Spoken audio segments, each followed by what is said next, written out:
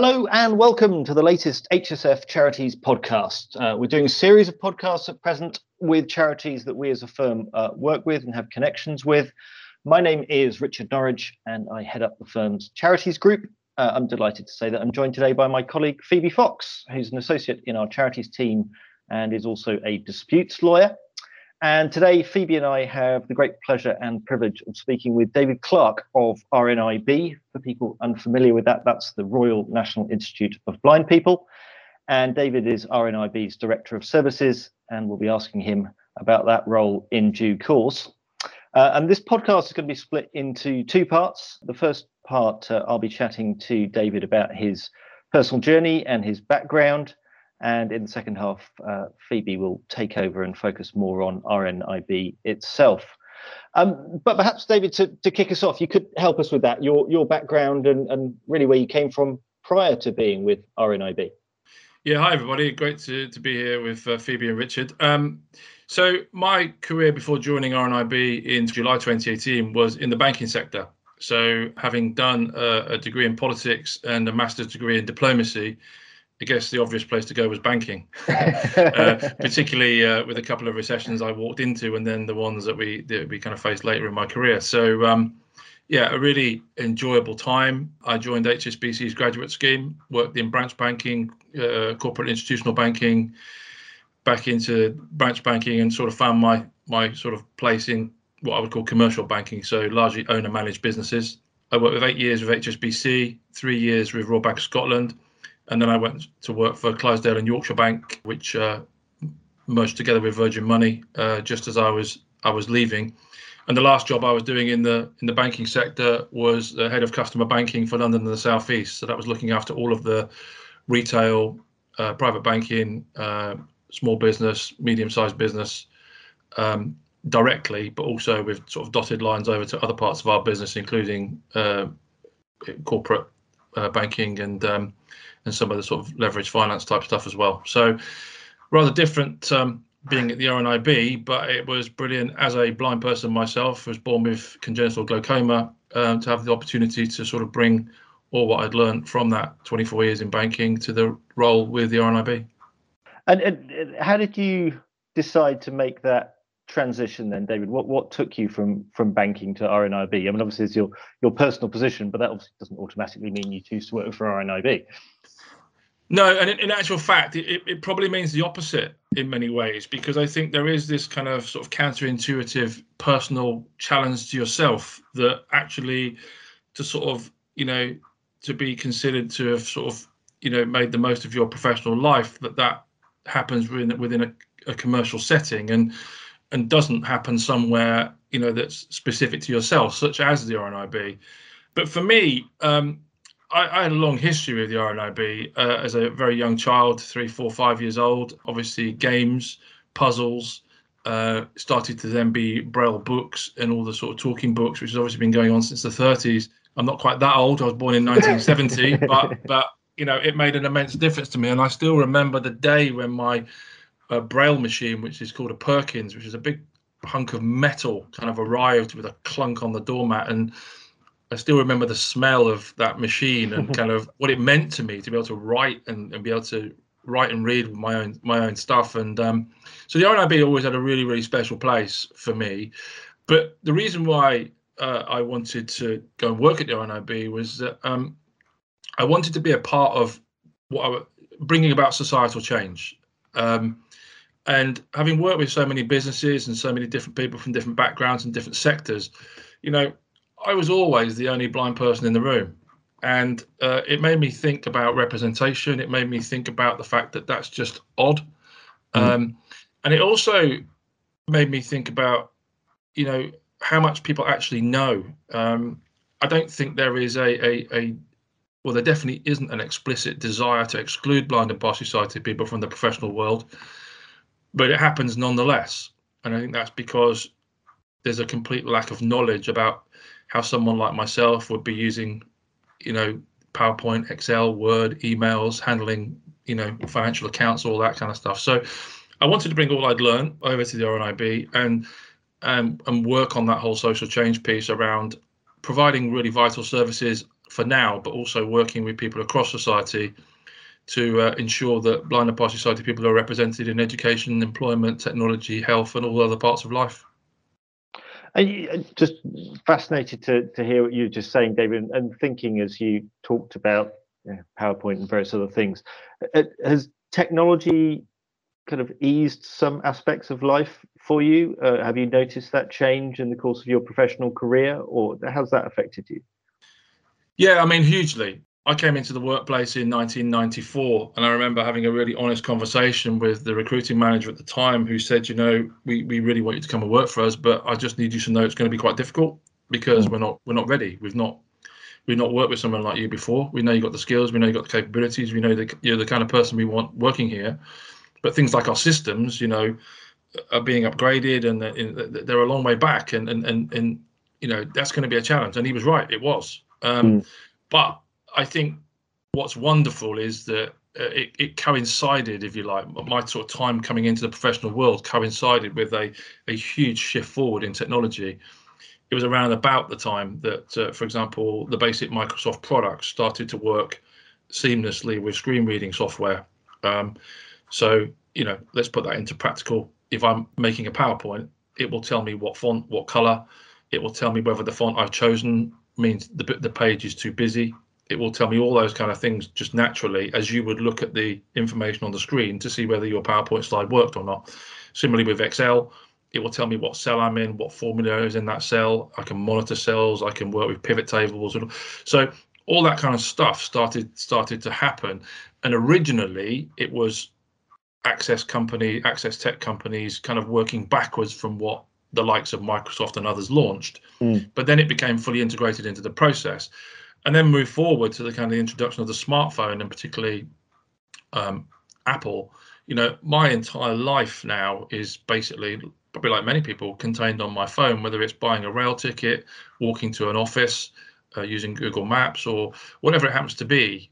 You know, my phone is absolutely integral to that, and accessibility through voiceover has been built in to that to the smartphone since around 2008. So technology has made a huge difference. And is it voice commands which have made the biggest difference there, then, David, or just all kinds of different things? No, so I mean, I'm sat at my laptop now. I'm using a normal QWERTY keyboard. It's a normal Livono laptop, but it has something called JAWS for Windows on it. There are others available, but JAWS is a speech software that just integrates seamlessly with many products. You know, and particularly the Microsoft products which we use in my work, which means that, you know, I can respond to emails. I can use, you know, Teams, PowerPoint, Excel, and actually, you know, looking right back, one of the basic and most fundamental skills I learned at junior school was to type, because I went for a specialist education. Not so much happens these days, but I went to a specialist school in Liverpool, and then I went on to secondary school in Worcester, and we had, you know, a couple of typing lessons a week at both. And the reason why was because at the time, the only way really of being able to express yourself in print was to be able to type. And I actually did some of my, I was the last year of O-level, so many people listening to this podcast won't have a clue what they are, but just think of GCSEs, but harder. But I had to do some of those, just typing it out. And if you made a mistake, tough, you know, it's kind of, yeah. So typing was always a really important skill. But of course, now with the technology being available, it means that typing is still important, but now it's important in a different way, because it means you can use all of the things. On the smartphone, it's different. On the smartphone, they've created an absolutely brilliant system where if you touch the screen, it tells you what it is there, and if you double touch the screen, it activates it. So it can be a bit of a pain when you're doing text messages and things like that. I mean, there's always the dictation function and everything else, but it's just, you know, when smartphones came in with their flat screens and the touch screens, everyone was like, oh my goodness, that's the end of my life. You know, I'm not going to be able to use this phone. It's got no buttons on it. But actually, you know, I got my first iPhone, I think, in 2010, and it just completely revolutionized how I live my life, really. So amazing. And you've spoken a lot there about technology and how that's helped you. Well, has society as a whole, has that moved on too, do you think, David, in terms of, you talked earlier on about, your first job in, I think you said 94, Yeah. and that people just weren't set up for working with blind and partially sighted people. Do you think that's moved on as well? I think a number of things have happened. I mean, what I would say is that during my working life, I only ever had, bearing in mind that in my entire working life in banking was customer facing, I only ever had one corporate customer be so shocked that he couldn't speak that I was his bank manager. and actually that became an advantage to the conversation because that helped my negotiation tactics. But that's quite a record, though, considering how many people may have reacted. I also have a very short but funny story. I used to have to sign all the letters, which I did because one of the things my mum taught me very early on was to sign my name. And one day we got a phone call from somebody that said, this letter you sent me, I mean, it looks like it'd been signed by a 3-year-old. And so my assistant got really angry about it and said, my manager's blind and that's very rude, and send me a copy of that letter. I want to see it. So the guy faxed over, because it was so long ago, he faxed over a copy of the letter, and actually she'd signed it. So there you go. It's quite funny, but that just shows you that they were wonderfully protective of me, because they kind of, once you work with someone who's blind or partially sighted, I think it very quickly, you very quickly learn to understand that actually with the right support there's no issues there. That didn't stop people giving me the strangest jobs to do. I remember working in corporate banking where I had the job of faxing over some balances to another bank every day. And occasionally that bank got them upside down or on a blank sheet of paper when I flipped it the wrong way. I mean, a totally stupid job to give a blind person to do. But I spent quite a lot of my early career trying to be the same as everyone else. And then I realized, actually, there was one day when there was a legal document that needed to be acted upon that I'd missed in my in tray. I mean, imagine me with a pile of paper in an in tray that I can't read, and I have to scan if I want to read it. And I got the job done, but I said to myself, never again. And so I then said, well, I'm not going to deal with paper. And it coincided, of course, with the time when things started to arrive much more by email, and so that worked. But there was a time in my career where I had to really think about not trying to play the game like everyone else and adapt and find another way of playing the game to the same standard, but just in a different way. Yeah. So you talked about games, and this is going to be a painful segue, but I know that you've had some involvement in the British Paralympic Association board. Do you just want to tell us a bit about that? Yeah, well, I did play a bit of sport in my time. I played 144 times for England and Great Britain in five-a-side football. Wow. Played in the Beijing and London Paralympics. Fantastic. So when I retired from that, I applied to be a member of the newly set up Athlete Commission at the British Paralympic Association, and became the chair of that actually in 2013. And having chaired that for 4 years, I then put myself forward for election to the British Paralympic Association's board, which I was successful in and was voted onto that board in 2017. And I'm about to go through another process where I'll hopefully do it for another 4 years, subject to the electoral process. But I mean, it's been a fantastic time, but also a very challenging time.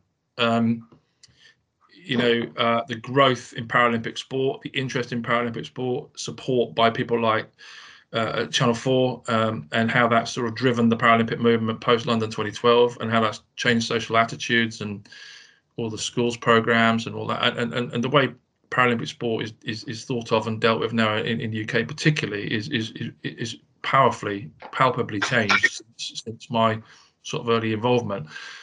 But of course, the delay to Tokyo was a huge challenge for us, and commercial sponsors and everything were just absolutely brilliant.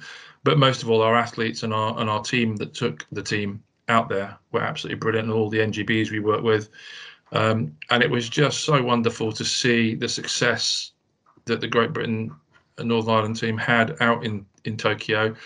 And personally, I loved sort of being involved with some of the return events. Unfortunately, I couldn't go to Wembley Arena for the for the return kind of party, but I did get to meet some of the guys on the last leg, which was always good fun.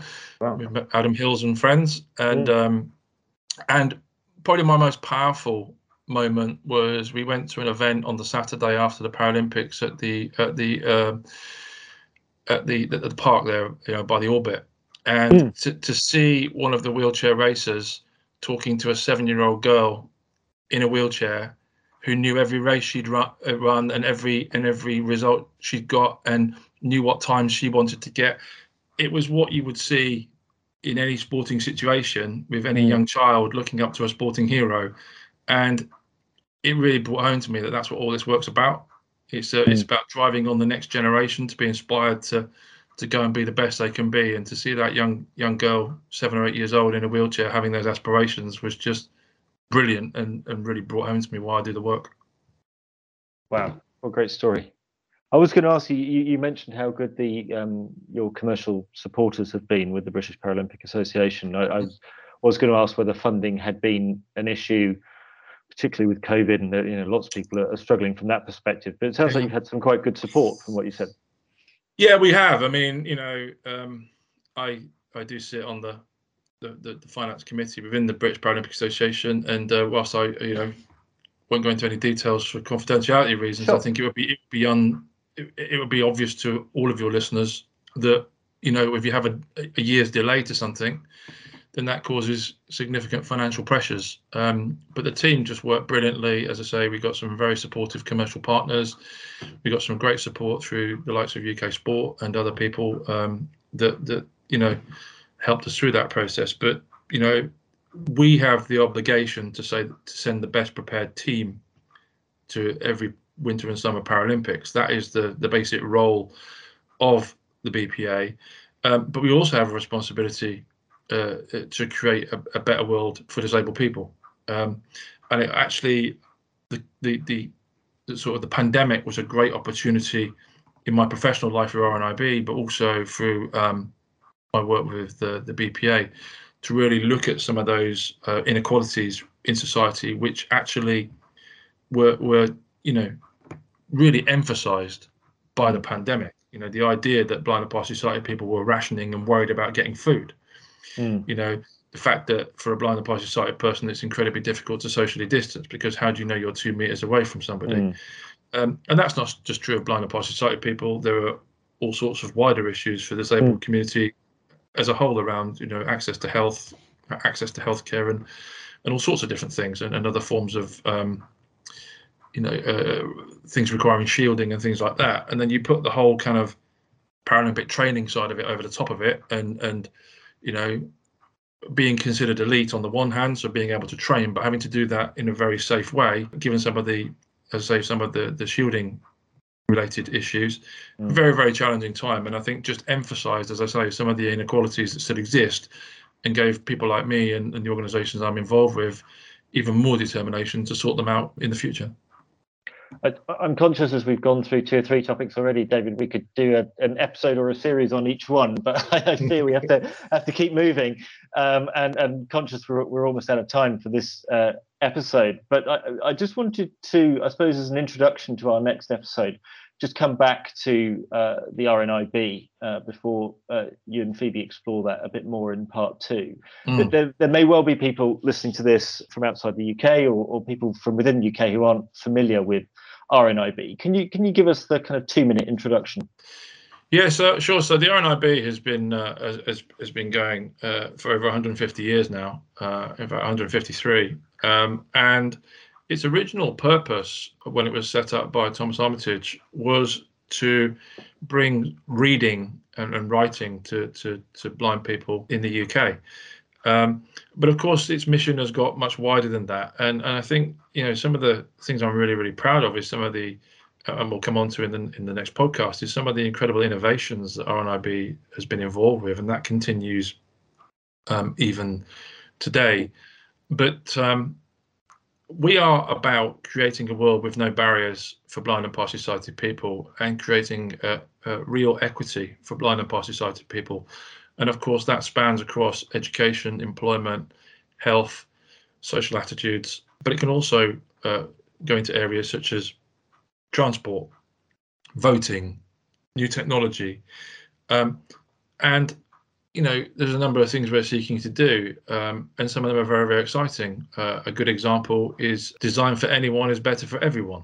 And we're very proud to work with a number of commercial entities to help them pursue this approach. But of course, we also provide an incredible amount of advice, and we get over 5,000 calls a week into our advice line, and we 5,000. Wow. Mm-hmm, and we have over 100 iClinic liaison officers in hospitals up and down the country who help people on the point of diagnosis to understand what that means, and also to understand that they can carry on living a life of their choice. And where we get that right, people stay in employment, they stay in their relationships, they stay with a strong family around them, they carry on doing sports and social activities, and continue to live a positive life. Where that doesn't happen for whatever reason, of course, the opposite can be true, and it can lead to mental health issues, and even in certain cases, sort of suicidal thoughts. So it's a really, really important area of our work. But we're constantly having that juxtaposition between the services we operate and the responsibility that society has to operate inclusively, so that blind and partially sighted people play a full role in society. And your job within the RNIB, I believe your job title at least, David, is Services Director. Yeah. And I see on your LinkedIn you say very clearly, I'm responsible for delivering an outstanding customer service experience to consumers and businesses throughout the United Kingdom. What does that mean in practice, day to day? So in practice, day to day, as I say, through our advice service, which can cover employment, technology, education, legal rights, counselling and well-being, all sorts of different areas. As I say, there's about 5,000 calls a week to that.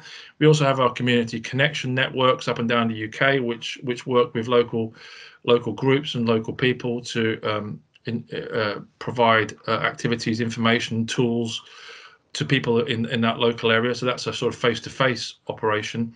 We have the iClinic liaison officers within the hospitals who this year, notwithstanding sort of the recovery from the pandemic, will see over 70,000 people through that route, and that's continuing to grow.